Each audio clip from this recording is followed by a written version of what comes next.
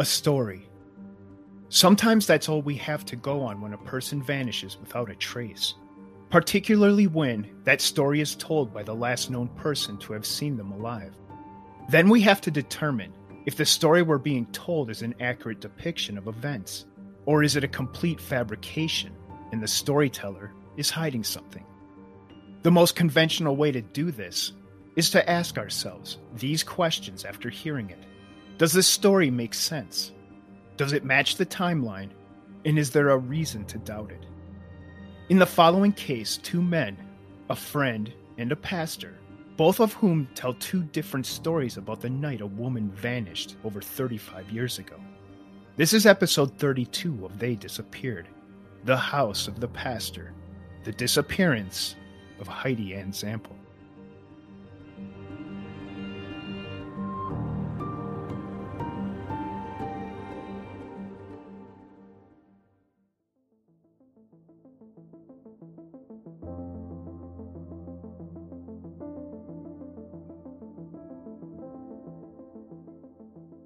It was June 18th, 1987, when 22-year-old Heidi Ann Zampell finished her shift at Bath Teak, a specialty shop located in the Coastland Mall in Naples, Florida. Earlier that same day, Heidi had prearranged for a friend to pick her up when she was off work. At the time, Heidi's driver's license had been suspended due to unpaid parking tickets, something she was trying to resolve. Her friend, Jim Helly, was someone she had known since high school. Now, according to Jim, he picked Heidi up just after 5, expecting that he would be driving her home, a place located just 10 miles from the Coastland Mall. However, Heidi asked him to take her somewhere else, to a house in Golden Gate Estates, a little over 14 miles away in the opposite direction. So why did Heidi want to go there instead of home? According to Jim, when he asked her, she refused to say.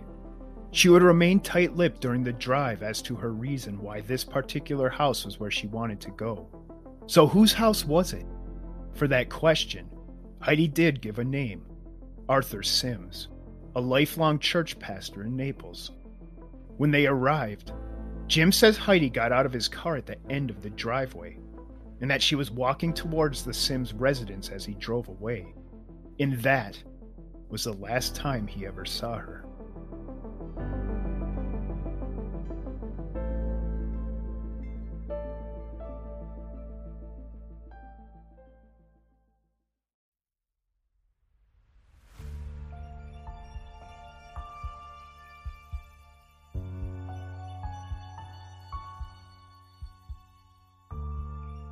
On June 21st, 3 days after Heidi was last seen, her parents Deborah and Paul Zampell reported her missing when she didn't call or come home on Father's Day.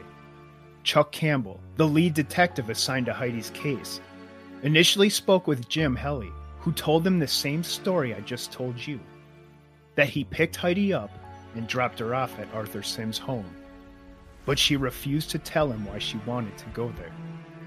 Detective Campbell next spoke with Arthur Sims, but what the pastor told Campbell would only deepen this mystery, because according to Arthur Sims, Heidi Zampell did not come to his house on the day she had supposedly been dropped off there, or any other day for that matter. Heidi wasn't even a member of his congregation.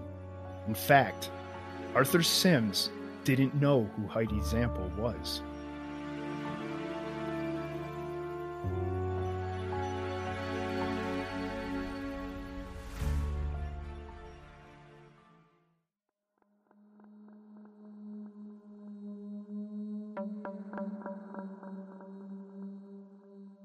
So we have Jim Helly, a close friend of Heidi's, and Arthur Sims, a lifelong minister in Naples, both with stories that don't connect where they should.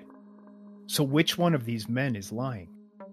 According to reports, Jim Helly was thoroughly investigated at the time, and was never officially named a person of interest in Heidi's disappearance. His timeline, picking up Heidi shortly after 5 on the 18th, matched the time she got off work on that day. Jim indicated he dropped her off at the Sims home at approximately 5:30, which is close to the expected time it would take to get to the Sims residence from the Coastland Mall. And then there is the fact that Jim knew where Arthur Sims lived, someone he told Detective Campbell he didn't know. But curiously, he was able to lead detectives to his house. The Sims residence is situated at the end of a long driveway, behind a line of trees, so the home is not visible from the road. But Heidi chose to walk the length of the driveway, as opposed to being dropped off at the house itself. And then we have Arthur Sims, who already had the benefit of his standing in the community as a pastor, someone you expect to be honest and helpful. According to reports, his story also checked out. Heidi was not a member of his church, and there was no one other than Jim Helly that connected him to Heidi.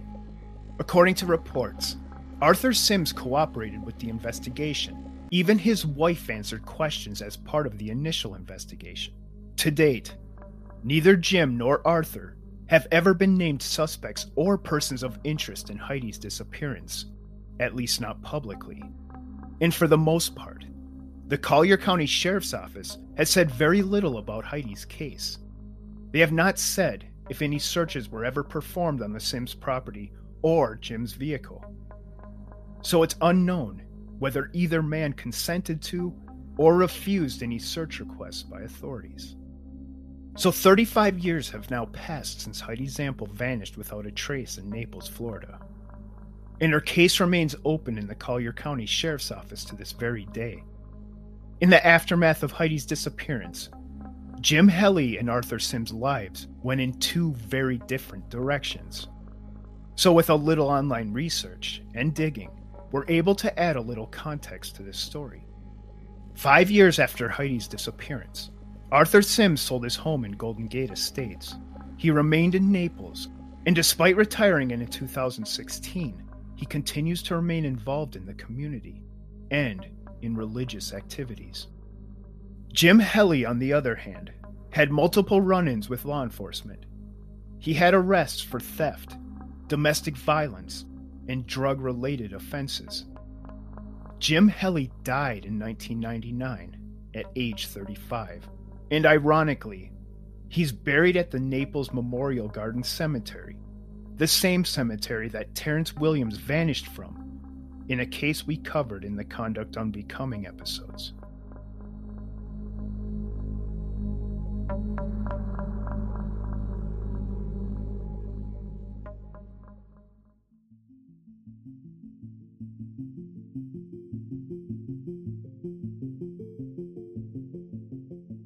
And that, unfortunately, is the short story of Heidi Ann Zampell's disappearance.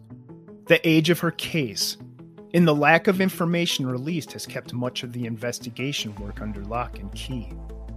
And we don't know if that was intentional or by design. At the time Heidi disappeared, she wore hearing aids and didn't have a driver's license or passport. And according to her parents, she would never leave a paycheck and all of her belongings behind, ruling out the possibility that she left willingly. All we know for certain is that Jim Helly picked Heidi up after work, and what happened after that is debatable. But it seems likely one of these men is lying. Either something happened to Heidi in Jim's car, or she vanished at the house of a pastor.